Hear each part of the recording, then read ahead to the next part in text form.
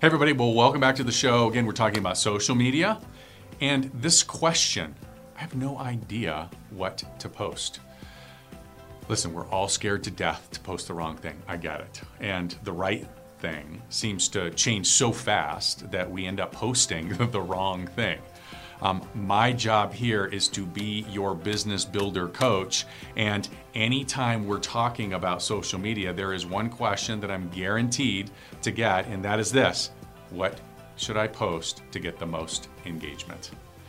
Well, I'm lucky enough to have worked with some pretty incredible minds in the social media space, and what I've done today is put together a short list of the common questions and maybe some of the common answers, and I hope they're of value to you.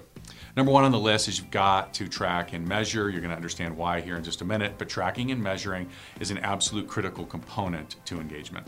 Number two, it's not about what you like, y'all. It's about what your audience reacts to, hence tracking and measuring. Number three, you got to be consistent. The volume, the mere volume of posts is so much higher in everybody's feed.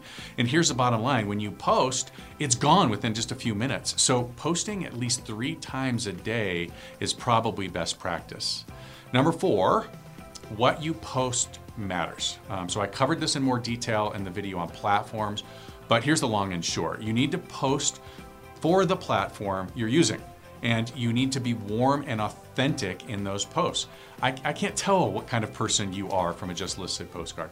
Hopefully that means something to you. If you're interested in some examples of some posts that work, please direct message me or text me or call me or whatever. I'm happy to provide you with some examples. But that's a start. That's part one of our 2-part series on what to post on social media. And as always, be distinctive.